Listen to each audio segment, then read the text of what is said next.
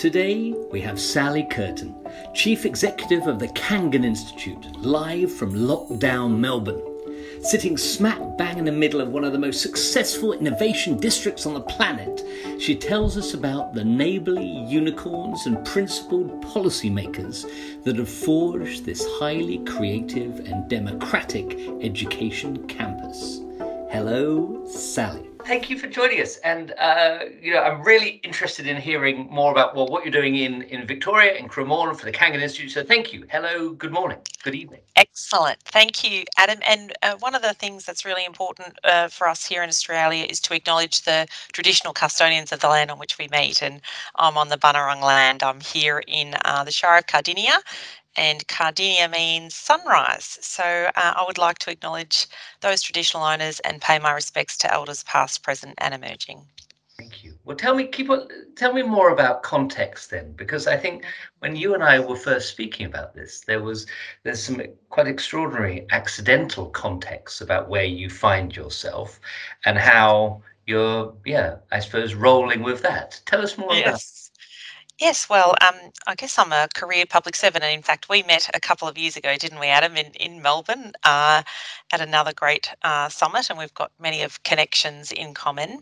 But my background, actually, I'm the old health inspector. Just so for that, what that means is all of my training is in managing and leading pandemics. So curious timing for me, given that was my background. But now I'm a career public servant, and I've implemented amazing reforms and had an opportunity to work in local government here in Australia. We've got 3 tiers of government, and now I'm a public sector agency in vocational education and training, which I think in England is the Polytechnic higher education area, and I've been here for the last 2 years, but worked right across government. So it's a really interesting space I find myself in, and it's a really exciting space because we very much see that skills are going to be the answer for the economic and community recovery from the pandemic, and we've been significantly impacted here in Australia. I'm sure you've heard the many stories. We've been in lockdown for the longest period of time of any place in the world here in Melbourne. So I'm still in lockdown. We're just coming out. We've just received notification yesterday that we're coming out, and so our minds are blown about what that might mean for us. But so I'm leading a vocational education institute. It has various locations here in the state in Victoria, but I think the area we're going to talk about that I think is this exciting prospect for us as a vocational education institute is in Cremorne in Victoria, which is, if anyone internationally listening, they might know where the Melbourne Cricket Ground is, or the MCG. It's probably a 5-minute walk from there, and it's a small area, a couple of square kilometres, that houses some of the best tech talent, quite possibly in the world. So there's tech talent there, and it was accidental, wasn't it? That it just happened that a few companies gathered together, and then a few followed, and all of a sudden there's a tech hub. Is that right? It is. The history, and it's told much better by the founders of these, what they call them, unicorns. So these organisations, tech startups, Australian tech startups, who Car Sales is one, and a good partner of ours here at Kangan Institute. But there's a whole host of them who decided to locate themselves in this little pocket of Cremorne, and subsequently, so it's absolutely been organic. What has flowed from that and what surrounded that are startups, accelerators, and everything in between. But this area's history is in fact in the rag trade, and so lots of clothing manufacturers and the like were previously in this sort of quite industrial area in inner city Melbourne, and so it's really interesting to see that it's shifted again to primarily a lot of technology companies locating themselves there. And we happen to have a campus right smack bang in the middle of Cremorne, and really it's the last bastion of public landholding. So the state government owns the land. I'm, the current custodian at Kangan Institute. We offer a whole range of offerings there. We've sort of had a lot of the creative offerings to support the rag trade that was there, and we're just positioning the campus now around creative and digital and that whole intersection. Yeah. So I suppose that the Victorian government could get a huge amount of money for selling this, I imagine, to some already established unicorn, but you're keeping hold of it because of that adjacency is, I imagine, so critical for your courses and critical Absolutely. for, well, the democratizing of digital education and pretty much anything good that is those future businesses are going to grow so much from this. But tell me about that, holding on to it, not selling it. Yeah. Was there debate, or was it absolutely clear what the path was meant to be? Yeah, I imagine there'll always be debate because the land is just so valuable. But what I would say, and again, I guess it's a career in the public service, would say, in fact, for this to truly be an innovation ecosystem, and that's where every place in the world is trying to create these through structure and plans and all of these things. Well, interestingly, Cremorne has formed organically, and any effective innovation ecosystem needs not only, I guess, the businesses and these very successful startups, but it also needs the angel investors. It needs that research capability. It needs the education facilities, and without them, how do you feed the beast? There's huge skills demands. These businesses are growing dramatically, and so my strong view, and I'm just, as I say, sort of the custodian at the moment of this land, is that the public offering and the public value out of these amazing private businesses is really important. And how do we take what it is that's sort of currently almost inaccessible for the average punter, and how do we make it take away its elite capability that exists within these organisations, and how can we make it accessible for everyone? Yeah. And really sort of take that capability and offer it. Everyone needs digital skills now. We've got a huge digital divide here in Australia, and I think the public TAFE has a very particular role to sort of take these capabilities and, as you say, democratise them for the community. When you were describing that, and I know this is a podcast, I keep forgetting. I need to remember to tell people this. So you were using almost like spiraling body language there, and I remember you telling me that critically, public space at the centre of this cluster is critical. And tell us about that. Tell us how you're using that area, which I guess is chance encounters must be important as part of this diagram.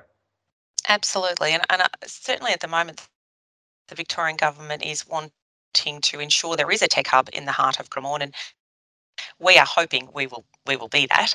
But we see ourselves really, particularly as the last sort of public landholding and offering, is as the front door to anyone who either wishes to be the entrepreneur, to be the startup, to access these angel investors, to the intersection of this, and how do you access this, what appears to be almost inaccessible, as I say. So we want to be the front door. We see that we could provide the connections that are needed, a place. I sort of described it previously to you as Switzerland. We're Switzerland in this. We don't mind who you partner with and how, but we might be able to assist people navigate the various offering in Cremorne, and they're vast, they're deep, but they're, again, potentially quite hard to find and navigate. So I see that we can play a role here, and clearly as part of that, we've got our students, and our students are diverse. And so how can we ensure that, I guess, the digital students of the future are diverse, and can bring, a whole lot of new thinking and capability to this as well. Oh, I mean, it's such a rich topic, and I think this thing about being the front door. I think often where well, master planners and maybe architects often get that wrong is that there are things about this that can be quite, a front door that has easy accessibility. I get that, but actually so much of the accessibility you speak of, I imagine, is about being an open platform, being an open program. And I know MIT speak about this in terms of flow. It's the flow of people, the flow of program, the flow of place. And that means you've got to be a real impresario, doesn't it? You've got to be constantly on and constantly listening so that your program can evolve. Does that sound right, the relationship program and place? Absolutely, and that just triggered something else for me. Amongst these, these amazing businesses that have been so successful, and they're now international businesses, but they describe each other as frenemies. So they're fiercely competitive.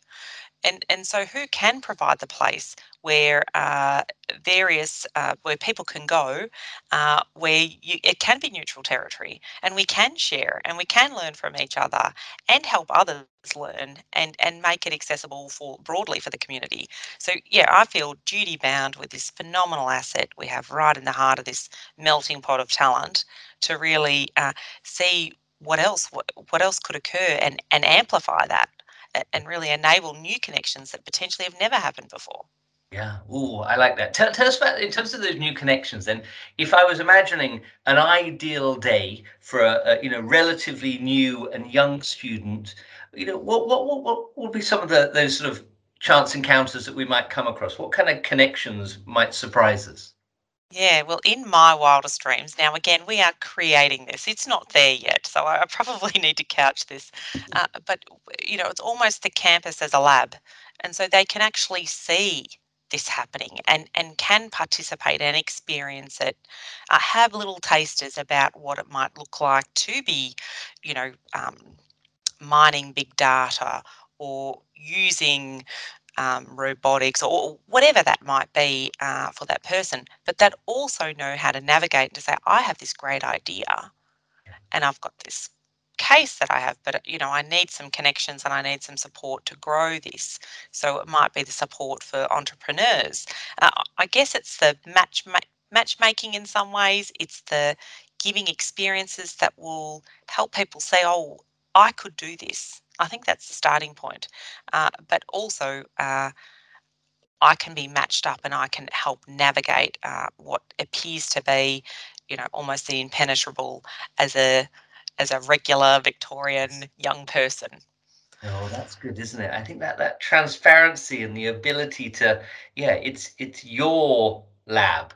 I remember you Yes, telling me this phrase that you are the activator, and I think that's yes, interesting, is it giving the individuals the opportunity, but the power to go, this is your place. We're going to listen carefully to you, and the change is in your hands, but we're going to facilitate. We're going to supercharge your endeavor, which yes. sounds like it's very hard, I imagine, because you're always on, aren't you? We're talking about, this is a team that I imagine you're always out and about. People are not behind closed doors, I imagine.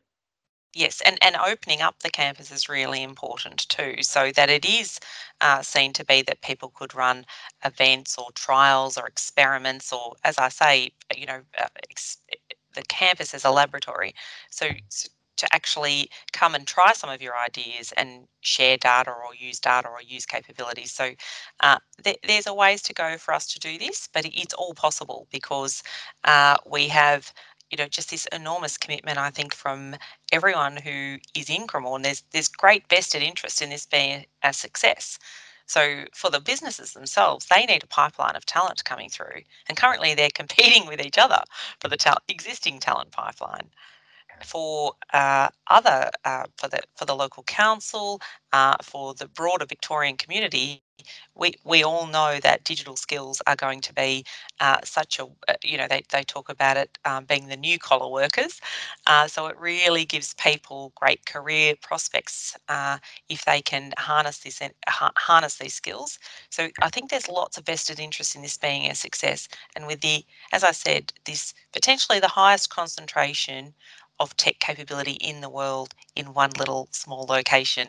So it's almost we're duty bound to tap into this capability and sort of take it to the masses. Yeah, well, it's an amazing opportunity. Yeah. Extraordinary, the moving parts you have right there. Now, tell me, I know you spent some time touring Silicon Valley and San Francisco and having a think of there were learnings there, and I know that one of the it's quite odd, particularly driving around Silicon Valley, where you have you often see other people who are taking pictures of signs because so many of those campuses aren't particularly open.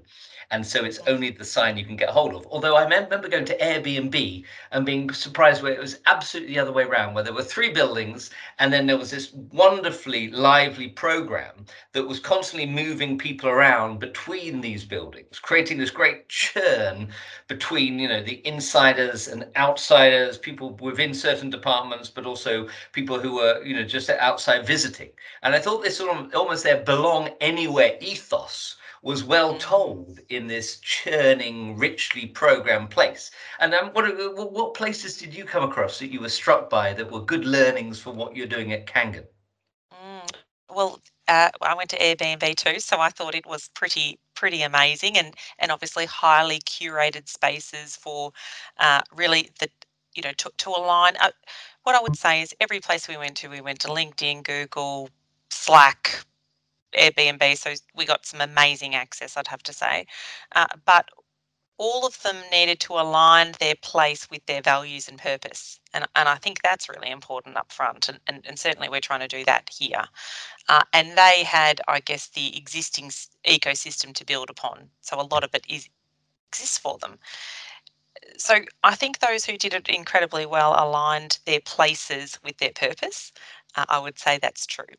However, there was something incongruous about that visit that stuck with me at the time and as I left is that you might walk into these amazing campuses, where everything is on tap, it's all free. Really they didn't appear to ever want their workers to leave, quite possibly at times, but you could be walking over homeless people as you are entering the building, and this disconnect between those in the community who are really struggling and the absolute wealth that existed inside the door just appeared a bit incongruous for me. So it was a great visit, but also it was challenging.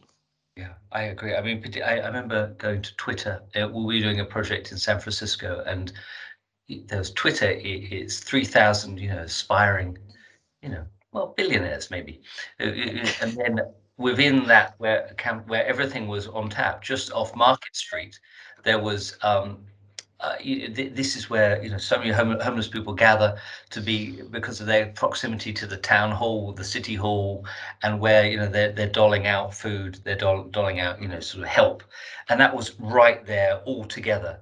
And you got this feeling that this was a absolutely segregated city, even though you'd only passed 300 meters within it. And I think that it is really challenging. And then you note that you go out to those the campuses out on the freeway, and you see there's no transparency there, actually. No. At all the colleges there's nothing there. And I think what you're talking about is more like MIT, isn't it, in that there's this richness of movement. People live there, they work there, they go to school there, they have nurseries there, they have open lectures there. I mean, that's what you're talking about, aren't you? It's a proper bit of city. Yes, absolutely. It's sort of taking it from just the pure ecosystem to a community. Yeah. I think that's the difference. And as I said, there's much about Silicon Valley and San Francisco that there is to admire, but I don't think that's the goal for us. I think we're there's enormous potential. There's great capability here in Cremorne. Our starting point is different, and I think we want to ensure that we bring everyone with us. And so it's not just the rich getting richer here, and that huge contrast. So we want to ensure that everyone has access to this and can grow these capabilities and contribute to the community and be valued for what they bring. Yeah. Well, I suppose that a lot of what you're looking at, I remember you telling me this, is that in that sense you're always going to be work in progress, aren't you? You're never going to be finished. And I think that thing about it's small moves you're speaking about here. Again, your body language is speaking of things that are, that pointed little pieces that every day make a difference. And I think often social impact is, often you start drawing people in through those first tiny moves, those first small conversations, don't you? And of course, big gestures may well follow, but they're often prototyped by the small moves. I mean, is that feels part of your story here? Definitely, and this idea that you could ever set and forget on a place just seems counterintuitive to me.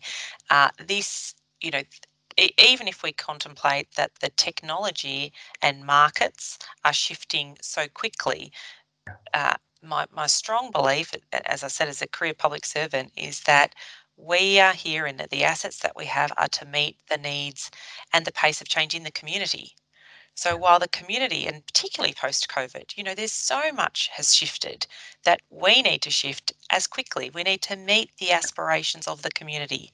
And that's the challenge. And as I said, sort of creating this front door or this space or platform for various groups to come together and connect, learn from each other, grow, build these amazing skills that we're after, support individuals in their goals and dreams. There's a lot that we're hoping it can achieve, but we know for long periods of time that's what places have done. And creating those connections, we know that can make a huge difference. When you say that, it strikes me that you're earning your right to be there every day, aren't you? You're Yes. never assuming that just because of the scale of the endeavor that's you have that right. And I think earning Yes. that right and being on the street again, this maybe comes back to what you were saying about public spaces and the open platform. It's this public space seems to be absolutely critical to everything you're doing here. Mm-hmm. Mm-hmm. And imagine, again, I would say, imagine if we missed this opportunity. Like the huge potential for this to impact here in Victoria is absolutely significant, and it is so unique, as I said, than any other place that I've seen when I've studied this, and as I said, travelled the world, and in terms of understanding innovation districts. There is something very special here that we haven't quite tapped into yet. Now is the time and opportunity. It's kind of the perfect storm for us to do it. As I said, since 200 and how many 80 days or whatever we've been in lockdown here in Melbourne, and imagine what we can do as we come out of here. So I imagine people are coming out with big dreams, looking for places to take them. Lots of shifts. We've heard about the Great Resignation in America. I'm not sure if it's happening in England, but I think people will be looking for places like this to take their energies and their dreams. I agree. I mean, it's that thing that, after any, great disturbance, I mean, in Britain in 1947 was when the Open University began, and there was a great explosion of people, particularly slightly older people wanting to get back, and, they missed their time, they missed the opportunity. They were thinking that the jobs that their parents had, meant nothing to them, and looking for what that new future would be like. And it was tertiary education that could bring that to them, particularly if it was democratized, which is what the Open University was. And you are, that spirit of yes, opportunity, but also togetherness. The idea that this is going to be done together and within the community, within the cluster, I think is incredibly exciting. Yeah, so, and I think part of it is there are those who have been displaced through COVID, so they've been forced, to reconsider, what are the new skills or the reskilling that I need to be doing.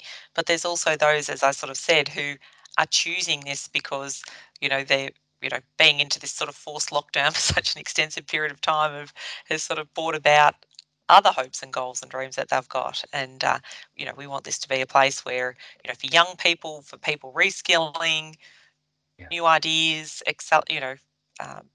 new business ideas, it would be wonderful to create a platform for all of that to occur. Yeah, and I suppose that with that platform, I'm seeing also great exhibitions, great events as you celebrate what's happening behind those closed doors. I mean, your open platform also, you speak of front door, but it's shop window too is important to this. Yes, it's if I could, and I know we'll try and get some footage to show the campus to you. So it's kind of perfect to be able to do this. So there's some curious places. It's a mix of heritage buildings, so that's steeped in history, but also we have some other spaces that are just perfect for exhibitions, displaying, engagement for public. So we think it's kind of perfect. So tell me then, I suppose lastly, that if we imagine learnings for others who are looking to think about their city centres through this more democratic approach that is, open to all, and is, rather than over curating, is facilitating the engagement and the social mobility that you speak of. I mean, I've written some notes that I thought never set and forget. I love that. Thinking about the campus as a live lab is wonderful. The benefit of being Switzerland, I think, is fantastic, of bringing people together. Aligning with purpose, I think that sounds critical. What other ones might I add? Meeting the aspirations of the community and starting there. I thought that was wonderful. I would just say only that a lot of the goals tend to be in these innovation precincts is the ecosystem. And I like to think of that as the community. Yes. So if we take it beyond just those sort of, engineering for an ecosystem, a thriving community actually should be the goal. And of course, all of those other elements can exist, but an innovation community, I think, is something that, we'll be striving for. Yeah. Oh, I couldn't agree more. Well, Sal, it's been absolute delight to speak with you. And I think, covered so many important things. And what I'll do is I'll make sure that there's lots of links to what you're doing so that people can follow, and also, look at some, footage of what's happening, but also see once you're allowed out in a few days' time, how exciting that's going to be. Absolutely. No, I really appreciate your time, Adam. And as I said, we're just piloting and experimenting and trying some of these things, but we do have great ambitions, and we do appreciate the opportunity to speak with you today. And it'd be lovely if we can catch up in person again sometime soon. I look forward to that. Sal, thank you so much. Thank you. Thank you for listening to the Free Thinking Podcast with Sally Curtin from the Kangan Institute. Do subscribe so you know when the next episodes are, and do leave us a comment so we can get better and better. Thank you, and see you soon.